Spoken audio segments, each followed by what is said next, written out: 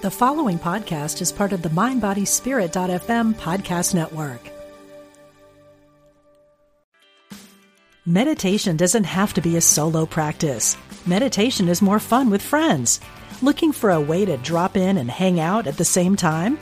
Join us online at Omega Institute for a meditation party with self-proclaimed meditation nerds Dan Harris, host of the 10% Happier podcast, Sebene Selassie, and Jeff Warren.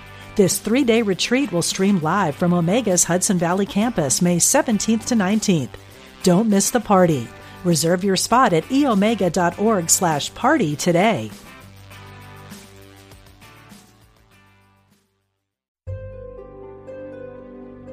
Discover the power within. Unity Online Radio. The voice of an awakening world. Welcome to Spirit of Recovery, offering support for your spiritual growth and addiction recovery. Here's Reverend Lonnie Vanderslice and Reverend Dan Beckett. Welcome to Spirit of Recovery on Unity Online Radio. We're glad you're with us today. I am Reverend Lonnie Vanderslice. And I'm Reverend Dan Beckett. And together, we discuss the ways that spirituality and recovery intertwine and work together to support your spiritual growth in your recovery journey. And so today's show is an interactive discussion. So if you're listening live, you can call in with your comments and questions. The number is 816-251-3555. Again, the number is 816-251-3555. Facebook users, you can also connect with us on our Facebook page, Spirit of Recovery, to share your thoughts and comments.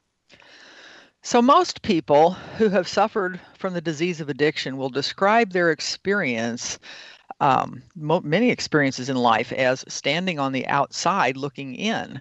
The spiritual principle of unity changes us. We rise above our selfishness, the isolation and perceived separation, and we come together for the good of the whole. And today we'll begin by sharing our own experiences of living in isolation and then move into the solution of the principle of unity. And after the break, we'll share exactly how we use that principle of unity to create lives of joy and connection. So Lonnie, have you ever experienced isolation as part of your recovery journey? Well, I think some people think about isolation as being shunned by families and friends. But I learned somewhere along the way that addiction is considered a disease of loneliness. It is a disease of separation and isolation. And I have lived in that way longer and way more often than I wish I had. In fact, my earliest memories are of feeling like I was on the outside looking in, feeling like I didn't quite belong, I didn't quite fit, I wasn't really sure I should be there, and all of the loneliness and fear that goes along with that.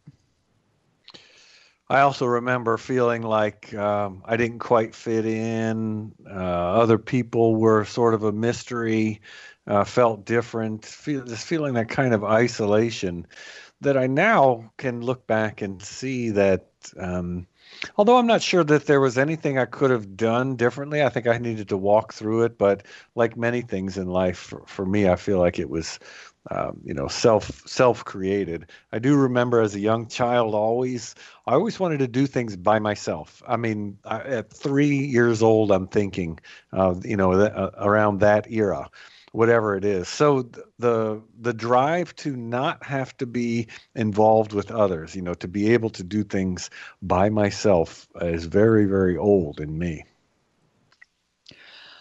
One of the things I remember is being forced in community, if you will. I had 3 younger sisters, and we were all within a 5-year span of time. And so as the eldest, I was often tasked with looking after them, taking care of them, playing with them, being with them, all of that kind of thing. And I had felt pretty, I won't say isolated, pretty much like a loner. I wanted to do my own thing, but yet responsibilities were calling my name. And so I looked for ways to be apart from sometimes. If anybody's ever had a little sister, will understand. Yes. I remember that I, and this is what I'll describe now as it's a current perspective on an old way of being, because I don't know that I could have seen this then. But I know now that when I was young, thinking again as a child, that I didn't really trust other people to be there for me emotionally. I think as children, we're all very raw in many ways, and some way or other along the line, I decided that I couldn't rely on other people to be there for me, and so I was better off if I just kept things to myself. That's one way that I really actively practiced isolating, was by refusing to share what was going on with me. Now, I have to assume that was for good reasons, right? Not just because I was not very smart, or not just because it would have turned out well if I had tried it. I suspect it did not turn out well, and that's why I stopped trying it. But that's definitely a hallmark of my growing up, is that I did not want to share with other people what was going on with me. Another experience that I had was physical, and that is in teasing. I learned how really brutal kids can be in junior high, and what do they call it, middle school now. I grew 6 inches one summer, and so I was tall, and I was awkward, and I was skinny, and I was not well coordinated, and but yet I was involved in sports and things like that. And so, I was the brunt of teasing along those different lines, names, ridicule whenever I would trip or whatever. And I remember feeling very different then. I'm not like you. I'm not one of the cool kids. I'm not one of the very athletic, able to do anything, anywhere, anytime, playing ball, that kind of thing. And thinking I was you could just say anything, too tall, too skinny. I was valedictorian oftentimes in my class, and I was a second runner-up for the salutatorian in my graduating class. But I was too smart, and so I wasn't accepted by your average kids. I did not feel accepted by your average kids, and yet I didn't quite make the grade with the smart kids. So I always felt like I was in this in-between place. I also feel that way, and I've noted that in many ways in my life. I feel like that's a role that I'd carved out for myself at some point, and always sort of ended up in the oddball, in the middle sort of group. I've been involved with business software, but that software runs on the Mac. And so you sort of get it from both sides. Unity as a spiritual movement, also the same way. We get people who don't want to hear anything that sounds like God or Jesus or Bible. They run when they first hear the words, and then of course from the super conservative side on the other, we're doing it wrong as far as they're concerned as well. And I noticed that where did I end up? I ended up in what for me is the perfect fit, but can also be seen as kind of, the oddball in the middle kind of movement. I like to think that we got it right, and that's why we're sitting in the middle. But that idea of not really fitting in here or there is something I had carried for a long time. It's gotten a lot better. It's not that it's gone. It's just not predominant as much. Somewhere along the way, it lost its importance for me. I can recall, though, being a Pepsi drinker in a Coke world, and a Ford driver in a Chevy world, and a John Deere tractor person in a Alice Chalmers world.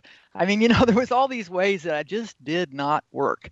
And at that point in my life, it was of great and grave importance to fit in.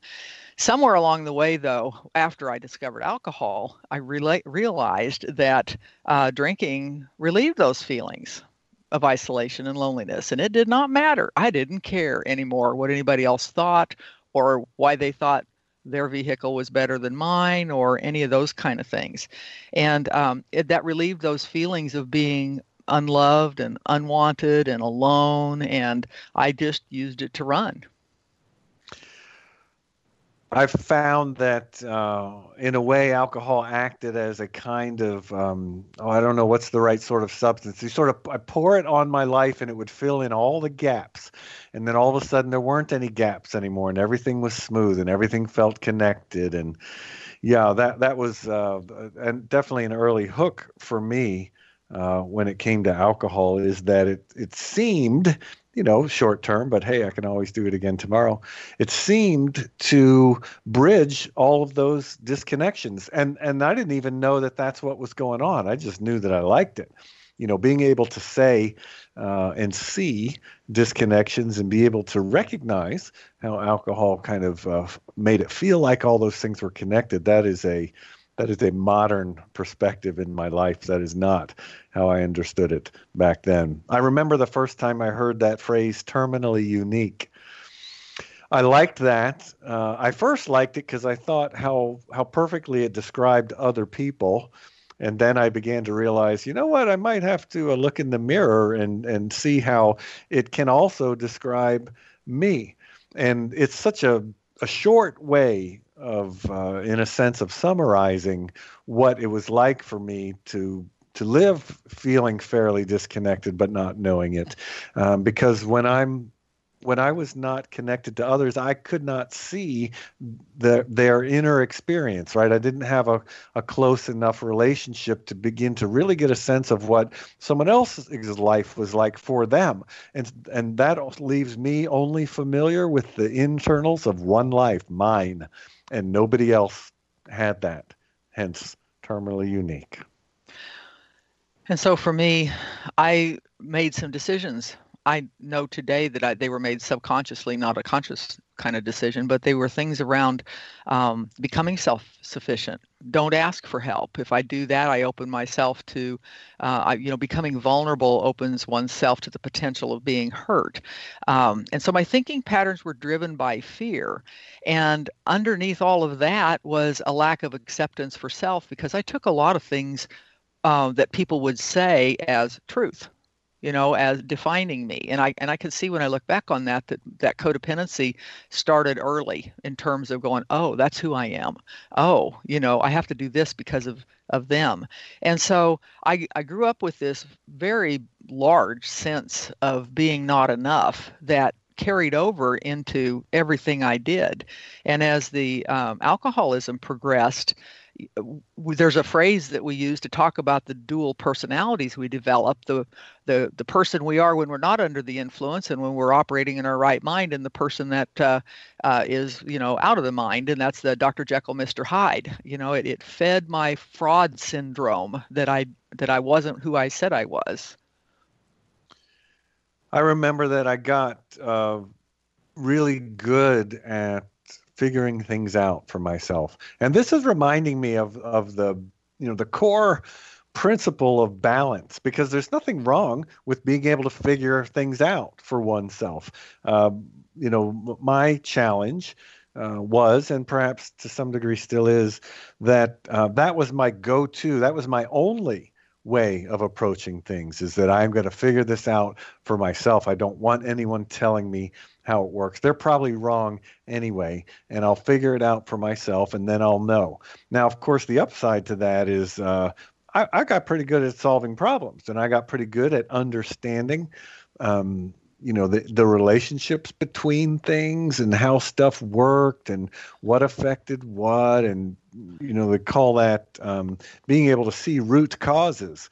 I'm really good at being able to see root causes, and that's the blessing of that. But my life has been so much better later in life as I got more in balance. So I can hang on to that skill, but I can also be willing to engage others and not always have to have it be about figuring it out.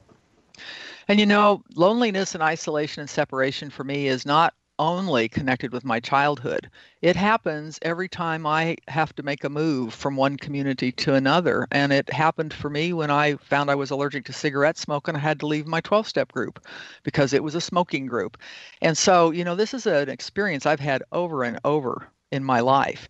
But, we know that there's this challenge of living in isolation. So what's the solution? Unity, we affirm that we affirm unity, unity, Exactly. the spiritual principle.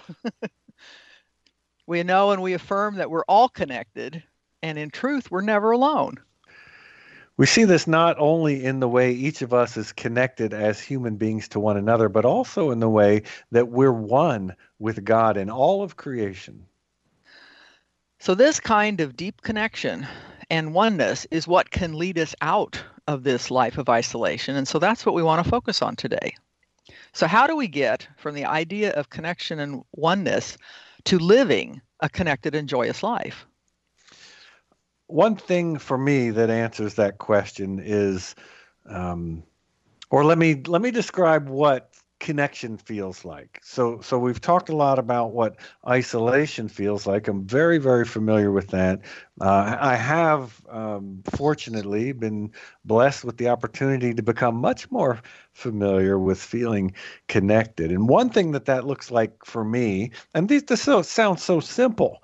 It sounds almost like something that's obvious, but it wasn't obvious to me, and it wasn't in play in my life. Something as simple as appreciating others, developing the skill of actively appreciating what others had to offer. So as before, I didn't want to hear it. I was going to figure it out myself. I didn't trust it. What they said might have confused me. Then I might have felt vulnerable. No. I'm just going to do all this by myself. I've added to those skills the ability to just sort of sit back and appreciate what others have to offer. Slow down, take a look at what it is and see the good in it. For me, unity can be as simple as something like that. When I entered the recovery movement, I was told I could not recover alone. I didn't like that, but I was told that I needed a spiritual community. I needed a spiritual community to grow emotionally and to grow spiritually. And so, one of the traditions in the 12-step recovery is that of unity, which says that our common welfare is what is primary. And that is diametrically opposed to my thinking pattern at the point when I entered the program, which is it's all about me. What do I want? What do I need? What am I going to get? And that is what I would say non-unity. So, practicing this principle, it speaks to cohesiveness, inclusion, non-separation. I always have to start with what does it not look like? Because that's where my life began. It does not look like selfishness, for example, or being all about me. It does not look like being hostile to others or taking other people's inventory, which I was pretty good at, till my sponsor told me, you spot it, you got it. I remember hearing that saying that nobody can do our inner work for us, but we can't do it alone. And that's the paradox for me of community. And it shows me how important community is, which, I didn't really know until I got in recovery, until I really began to learn how to enjoy being a part, being part of the group. But that idea that, of course, it's true that I can't hire someone to do my morning meditation time. Right. I can't hire someone to go to counseling for me, and I can't hire someone to, actively work on showing up in a better way in relationships. So nobody can do my inner work for me, but it's also absolutely true. I cannot do it by myself. That idea of the guru on the mountaintop is just that. It's an idea. Anybody who is as wise as the guru on the mountain is purported to be is not sitting there in isolation, I guarantee it. So for me, it required a change of focus. Instead of being about me, it needed to be about the group. And, and it meant making a commitment. It meant choosing a spiritual committee, not just a committee, but a community, and showing up, suiting up and showing up over and over and over again, being somebody that could be counted on to be present, even just to be present when I didn't feel like I was able to contribute anything else. And later on, it looks like participation, helping to build whatever's being built. So the consciousness, the group operating processes, whatever it is. And, the good of the group becomes paramount, the common welfare, instead of my welfare. Right. That principle that says that our common welfare comes first for me is so profound, because I know that if we did not maintain unity as a group, the group would not be there for me. And it wouldn't be there for everyone who came after me. I mean, I was the one that came after everyone, right? The day I walked in, I was the one that came after everyone. Now that I've been around a while, others, of course, are coming in, and I'm the one sitting in the chair. But if we don't maintain unity as a group, and I'll just use the word group very loosely, certainly a recovery group, that fits. It applies to the unity movement, perhaps. It applies to all of humanity in a way, that if we can't maintain our unity, then the whole thing falls apart. One thing that unity looks like for me also is, and this was new at some point, certainly not the way I was as a kid, is feeling genuinely comfortable in the company of others. I mean, even when I was willing to be in the company of others, I can't say I felt genuinely comfortable in the company of others. And, in the last bunch of years, roughly along the same time frame as my recovery journey, I have got to a place where I do feel genuinely comfortable in the company of others. That's what unity looks like. One way that unity looks for me. Another way it looks for me is, I've already mentioned the word commitment, and you brought it to mind when you were talking about groups. I'm thinking about a meditation group I was a part of for a time period. When people don't show up, there is no group. The same thing with a book study group, the same thing with a supper club. It requires commitment. And for me to make a commitment, I used to be able to make them left and right whenever I was still out there, and didn't really care a lot whether I kept my commitments. But today, part of unity looks like integrity to me. I don't make a commitment if don't intend to keep it. And if I make one, I do intend to keep it. And that's, unity within myself, because then I'm not doing the Dr. Jekyll, Mr. Hyde thing. Yeah.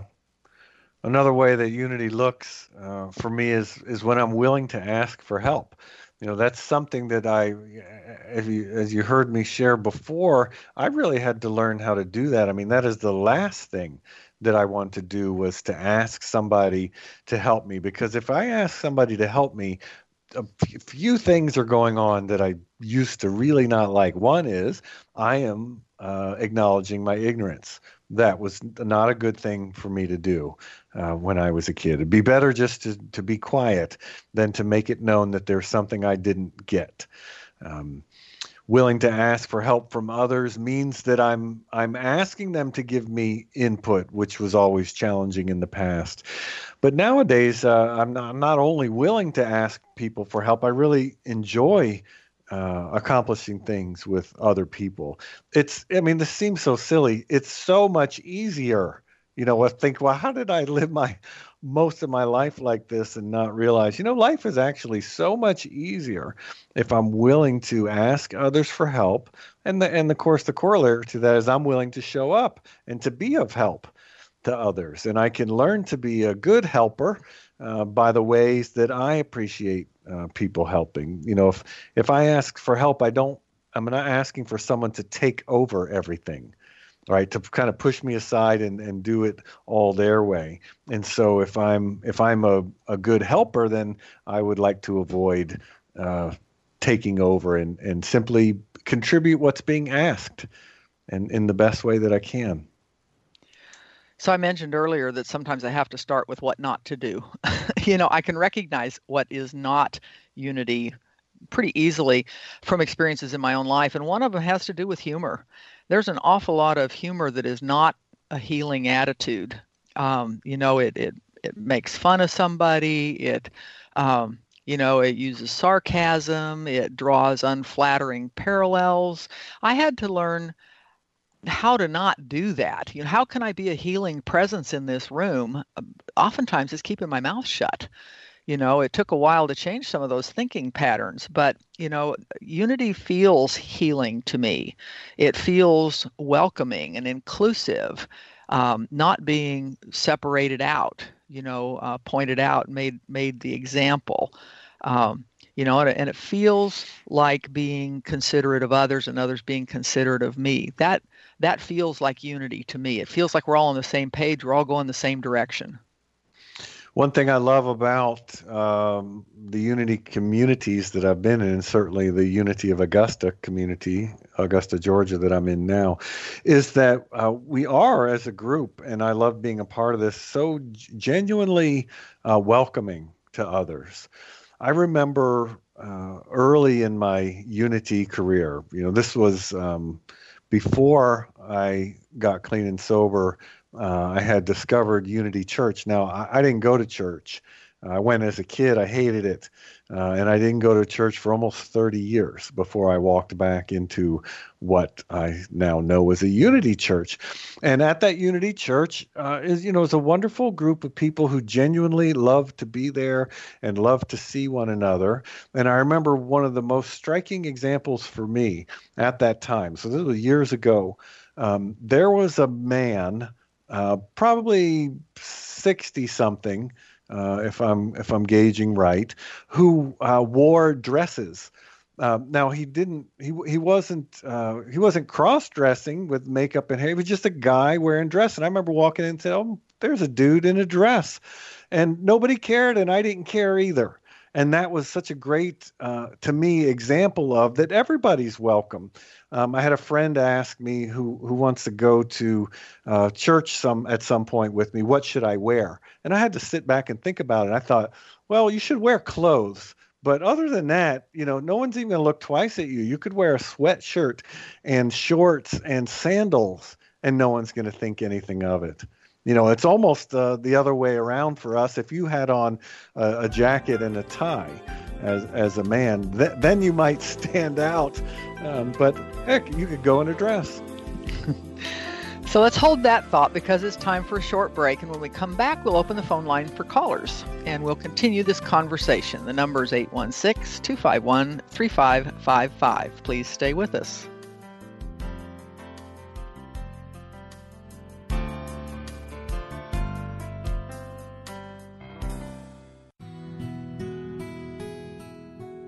Discover the power within. Unity Online Radio. The voice of an awakening world.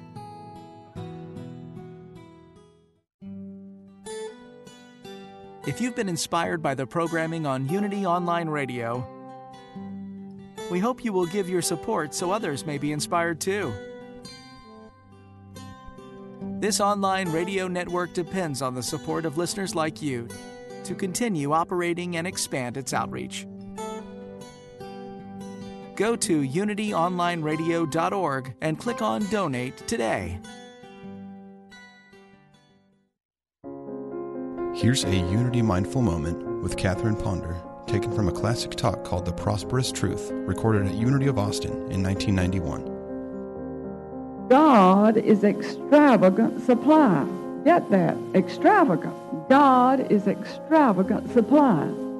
He brings forth the best robe. He spreads a banquet table, as we saw last night, with good things on which we may feast. He overflows our cup. He opens the windows of heaven and pours out a blessing. And then this is what that Unity Correspondence Course said. Why are you satisfied with such meager living when you may have so much? To find out more about Unity teachings, visit unity.org.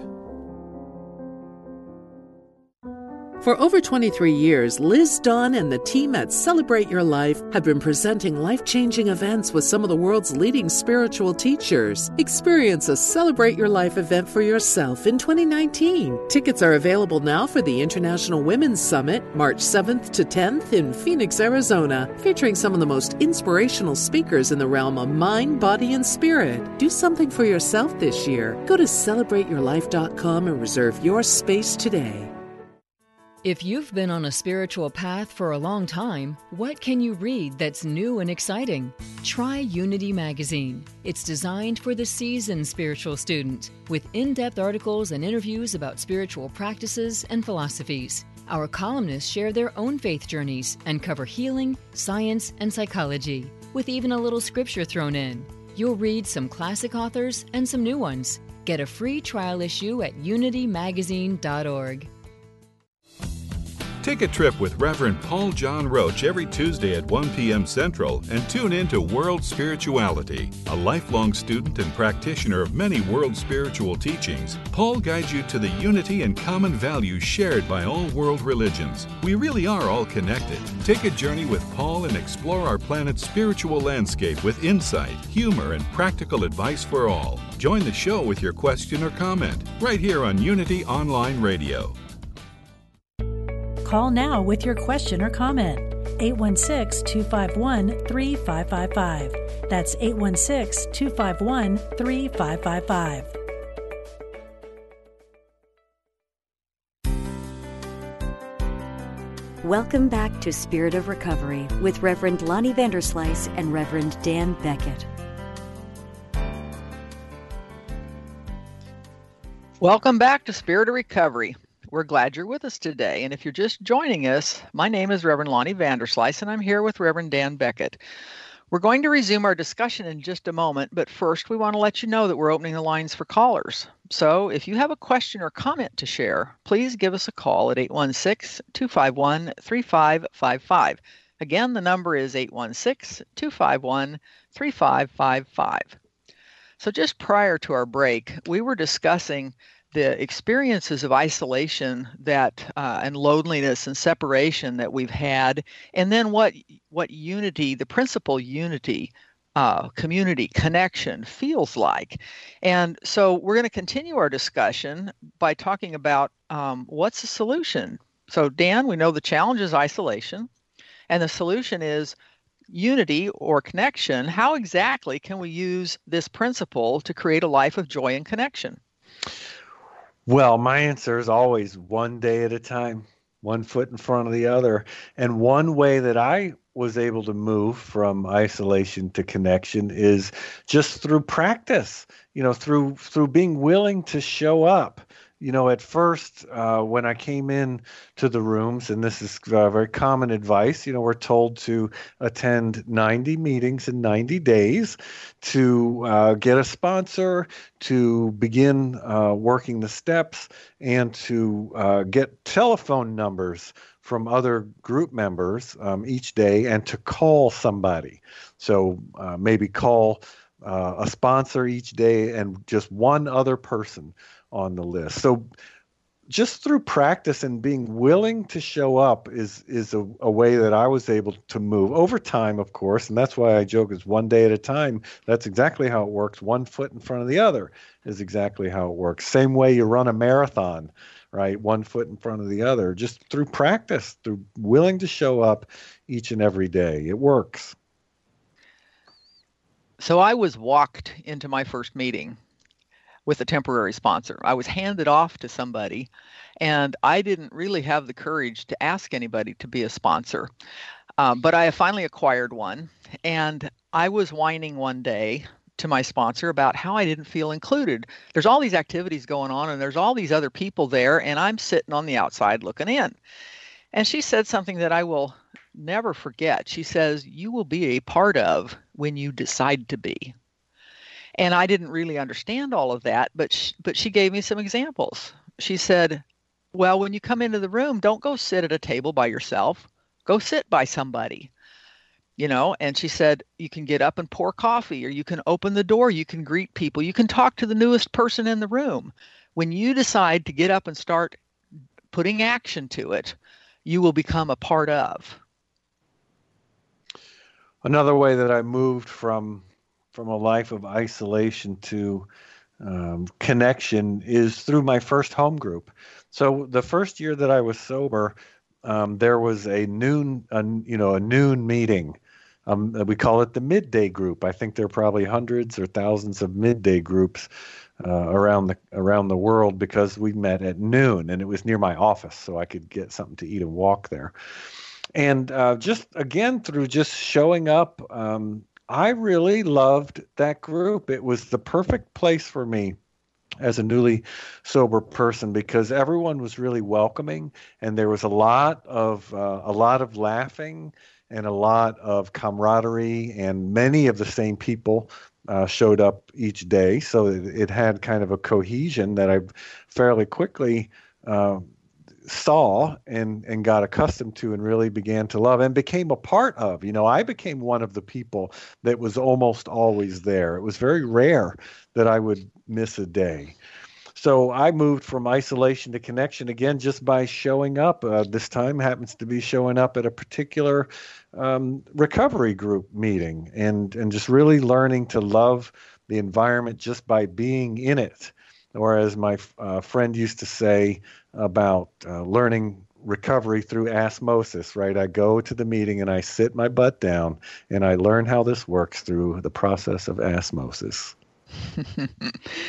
So another thing that I did was volunteer, and I have found that to work in any environment. When I am uncomfortable, when I don't feel a part of, when I feel like I'm sitting on the outside looking in, when I get up and volunteer, here, let me help you pass out the books. Here, let me help you rearrange the chairs. Here, I'll make the coffee. Any of those kinds of small tasks do two things. They alleviate my discomfort internally because I'm doing something. And the other thing they do is they make me feel a part of. I'm contributing. I'm becoming a part of the group when I do that. And then after I do that a while, oh my gosh, somebody asks me to do something. It isn't that I'm just volunteering. And I am told to say yes. And so I say yes. And before I know it, I'm leading a meeting. And I'm terrified of leading a meeting because what if I do it wrong? What if I pick the wrong reading? What if I don't do the prayer right? What if I forget something? All of those kind of things. And I found out that nobody cares because they're there for them. They're not there to look at what I'm doing. That's right. And I learned at that time it was all written down on a piece of paper in front of me. And all I had to do was read the right piece. And I thought, that I can do. Another way I moved from isolation to connection and community was through learning to listen. And this may have been even against my will. I noticed, and it's related also to just being willing to show up and to going that first year, particularly that first year that I was sober, going to that midday meeting every weekday. I noticed that, so we were there maybe an hour.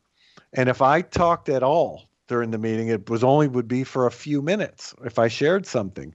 And there were many days when I didn't share at all, which means I wasn't talking at all, which means between 57 and 60 minutes every meeting, I was listening. And I learned to listen through that. Now, I'm sure I did a lot of eye rolling and a lot of looking at my watch. When's this going to be over at first? But just by being present, I really did learn to listen to others and to really look forward to hearing from people, especially people that I liked or I looked up to.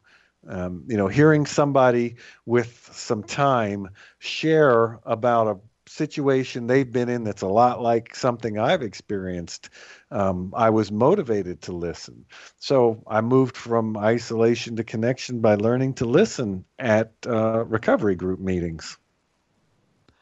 Listening always works for me. I had to make a conscious decision several years in because the meetings seemed to be getting dry. And once again, it was setting in that I'm different. I've already heard this. I already know that, that type of attitude that can be separating again.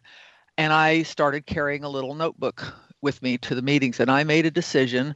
I am going to find one thing in this meeting that I can use, that I haven't heard or that I've forgotten, and use it as a tool. And so I have a whole shelf full of notebooks now that from meetings that and I can pull them out and look at them and go, oh yeah, I remember that, and revisit that meeting in my mind. But I felt like it became a part of, because I learned to listen past the details, past the, well, I didn't do that, I didn't have that happen to me, I've never been in that situation, past all of that stuff, down to what were they feeling, what principle were they operating under, what was at play here, and where do I have that happening in my life? One way that I made that long journey was through accepting others, in the community just as they are. And again, some of this stuff was against my will, right?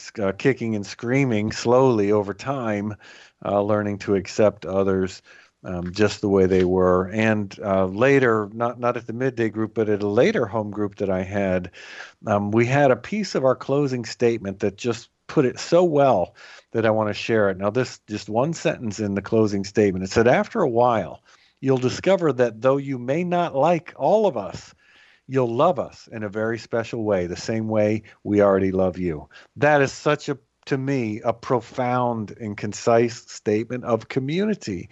Yeah, I might not like everything about everyone. There might be someone I really don't like, but I still love them and show up for them. And if I'm not careful, I may find myself liking them.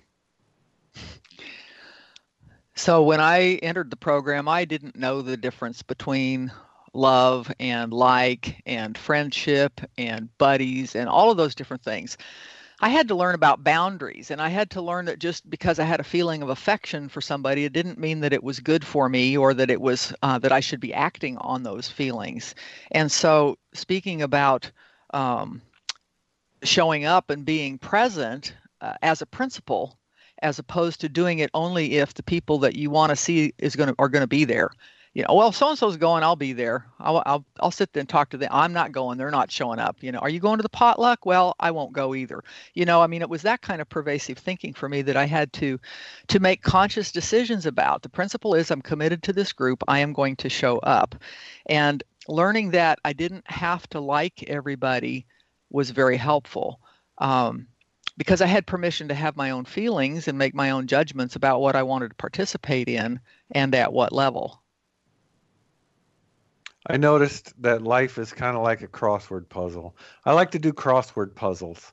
I've done them for a long time, and it's just something that I do to, engage my attention perhaps. Like most of us have a very active mind. And sometimes, I often say my mind's like a puppy. Sometimes I need to give it a toy to chew on so I don't, wreck the couch or something like that, do something destructive with it.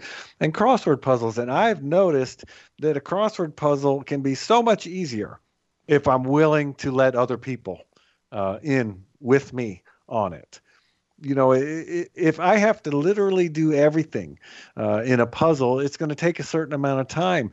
But if my goal is to get it done, it's not always to get it done. But if my goal were to be to get it done, then how much easier would it be if I was willing to be part of a group that can work on it? It's absolutely true that we, as a group, we can solve problems so much better than any one of us in isolation, even the most experienced or brightest of us.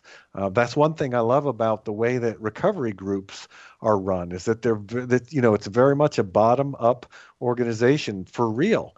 There's no owner, there's no boss. Sometimes there are people that think they're a boss, but that doesn't usually last that long. It's a bottom-up organization, and we work by consensus, and we always work on things together. Whether we feel at the beginning like we agree, there might even be a lot of contention about an issue, say at a group business meeting. But at the end of the day, the group is what wins the day, because it's the group that matters most. And I just love seeing that in action. We're just so much better at navigating life as a group. In the NA literature, it talks about that when a new person comes in, it is the group's responsibility to get them started.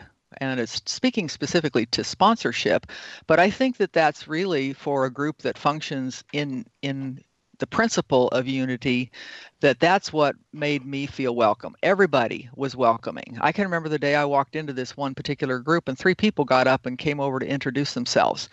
Somebody else introduced themselves and poured coffee. I mean, it's that kind of a feel instead of waiting to see if I'm going to be accepted.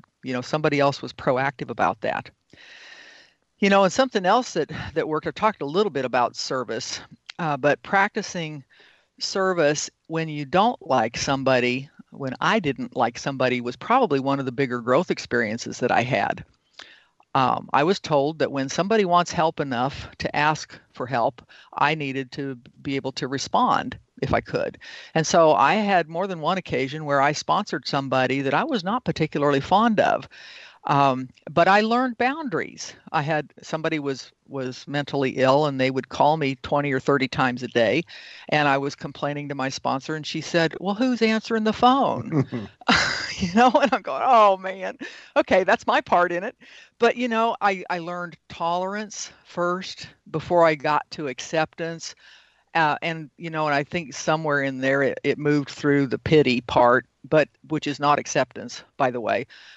Because that puts me in a position of superiority. But I got to a place of genuine concern for this individual and wishing them the best and trying to be helpful to them instead of, beating them up with, well, why didn't you do it this way? I love that phrase we use, one of the bunch. I learned to become one of the bunch. And I remember an experience, and this is now really decades before I got sober, when I was young. So I'm talking about, college age, just post-teen, not far though. I was in a band. It was a pretty serious band, and we toured around and we recorded some records, and we played a lot, probably between 6 and 16 shows every month. And I loved being part of that group. I think that was an early experience of belonging that, while, in and of itself was not enough to make me generally world connected. It was an early experience that I could lean on. And what I remember from it, many things, but one thing that stood out was very important, is that I had a particular role, right? I didn't play all the instruments. I played my instrument. I had a job to do within the music, within the art of the music that we were doing. And I loved my job. And I loved the other guys and the job that they were doing. And together, we did this wonderful thing that no one of us could have done alone. So we each had our part to play, and yet the group was so much bigger than just a sum of the individual pieces. So learning to be one of the bunch, for which that was kind of an early preview in a way. That I could lean on later, when it became time for me to get into recovery. That was an experience I could lean on as being one of a group, and what a wonderful and supportive experience that can be. That relieves so much pressure to be the best, to be the first, to be the boss, to be, all that our egos want us to be, all that my ego wants me to be, which can be a real issue. I think in the literature it says a worker among workers and a friend among friends. And with my overactive inner critic that says you're not doing enough, you need to do this. Oh, why don't you go help them? And all of those kinds of things. It's been a very helpful phrase, being just one of many, to be able to know I'm not shirking my duty and I don't have to be the hero. I saw that again much later than when I was playing music, when I really started to get involved in the Unity Church that I was a part of. For many years there, I was kind of an attendee. We say congregant. I think I was more of an attendee even than a congregant. But at some point along the way, and again, this roughly coincides with when I got on my recovery path, I began to become a part of the church and to volunteer for things, simple things like there was a period of time where I was the one that sent out the birthday cards. We had a list of all the members and everyone's birthday. And so every month I would send a card out to every person who had a birthday that month. And so I was the birthday card volunteer. That was a way to get involved, and ended up doing some even some guest speaking, which was horrifying for me and frightening. And I hope it wasn't recorded. And I ended up on the board. I ended up being asked to stand for a board position. And so just by being willing to not just to stand around the edges and watch, but to actually put effort into being a part of that church community, it really just opened more and more doors. And of course, that ended up with me at Unity Institute and Seminary, ironically enough. I think that I started to bridge the gap between feeling connected with people and feeling connected in the world when I was asked to be a prayer chaplain. That I then was in a position of, it wasn't a one-on-one relationship, it was a one-to-many relationship, and it could be anybody at any time that wanted to be held in prayer, that wanted to pray about a particular thing that was on their heart or their mind. And so I started learning a lot of, using is a better word, those same listening skills that we talked about earlier, to be able to connect both with the person and with God as I understand God in a way that was truly helpful to this other individual. And that's what started my journey. Yeah, making a heart connection, one person at a time. I can see that. I'm reminded now, so I mentioned the Unity Institute and Seminary where we both attended, edumified and ordained, that was a, still to this day, unique experience of community, because everyone there had answered a call, which is, I still think that's a weird thing to do, even though I do it all the time now in my life. We've all answered a call by this invisible, influence we call spirit, to the point where we were willing to set down everything else that we were doing in the world, physically relocate to Unity Village. At that time, that's how it worked. It doesn't work that way anymore. Physically relocate and spend 3 years of our life. That's a career-killing amount of time to spend doing something like being in seminary and becoming a minister. But it created such a powerful experience of connection and togetherness. And one way that it stood out most to me, so I'm going to tell the story of one of our teachers, Dr. Jerry. I don't know if you had Dr. Jerry. We had Dr. Jerry for homiletics. Well, Dr. Jerry was a Lutheran, not a Unity guy. He was a Lutheran. He was a conservative Lutheran pastor. With a doctor of ministry. And I remember him sometimes in our homiletics class just sort of looking at us like, what planet are you guys coming from? I don't know where you're getting these ideas about the nature of God and what all this stuff means. But I'll tell you what, Dr. Jerry was truly a man of spirit, truly had a heart of gold. And he also looked around and he saw how much we loved each other. That's all he had to know. He knew that we were onto something by the way that we cared about each other. It's like a recovery group, multiplied many times over. And so that was a profound experience of being one of the bunch, built on other prior experiences of being one of the bunch. And to see Dr. Jerry observing and being welcomed and loved and becoming a part of who we are, even though he's coming from such a different background, said so much to me about the power of the Unity community there. One of my experiences at the Unity community was speaking circles. We were introduced to the concept that we could both learn how to be there for one another and develop our ability to speak off the cuff with this. There's a whole thing you can look up online about speaking circles. But there was a group of us that made a commitment. We decided we'd show up, and every Sunday night for for 2.5 years, I think, we showed up as a group. I would bring soup, or somebody would bring something to eat, and then we would each take our turn, 3 to 5 minutes, on any subject we wanted to speak about.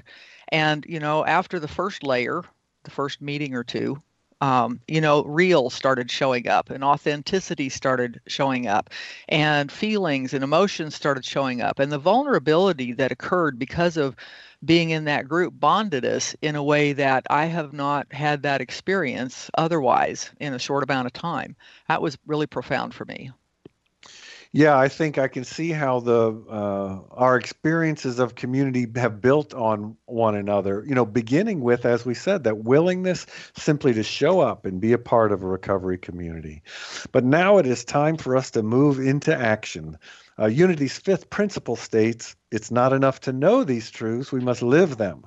That means we must each take action in order to grow and recover. So here's something you can do now and carry into this week to move from living in isolation to the joys of being connected using the principle of unity. So think of a way that you could be isolating yourself, something that you'd like to heal and transform. Could it be in the way that you approach your work, maybe your loner attitude? Or maybe your instinct to remain independent is harming your romantic relationships.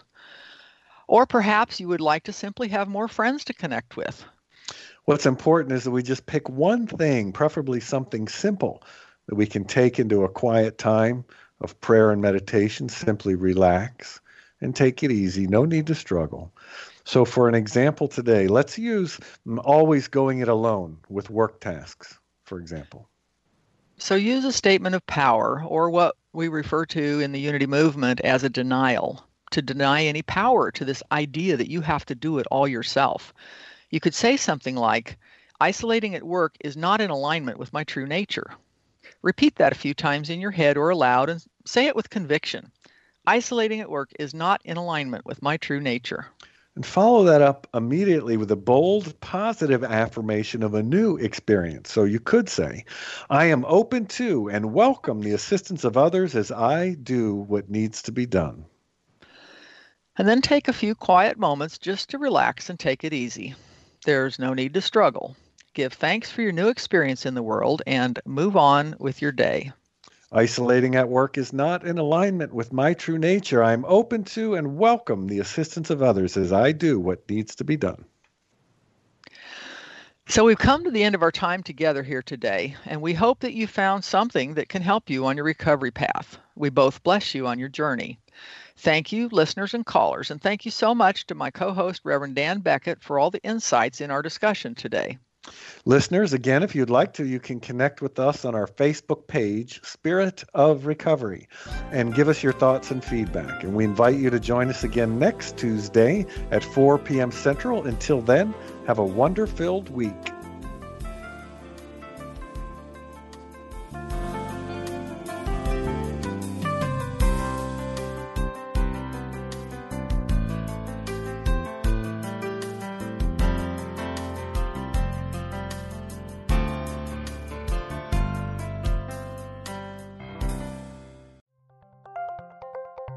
Thank you for listening to Unity Online Radio, the voice of an awakening world.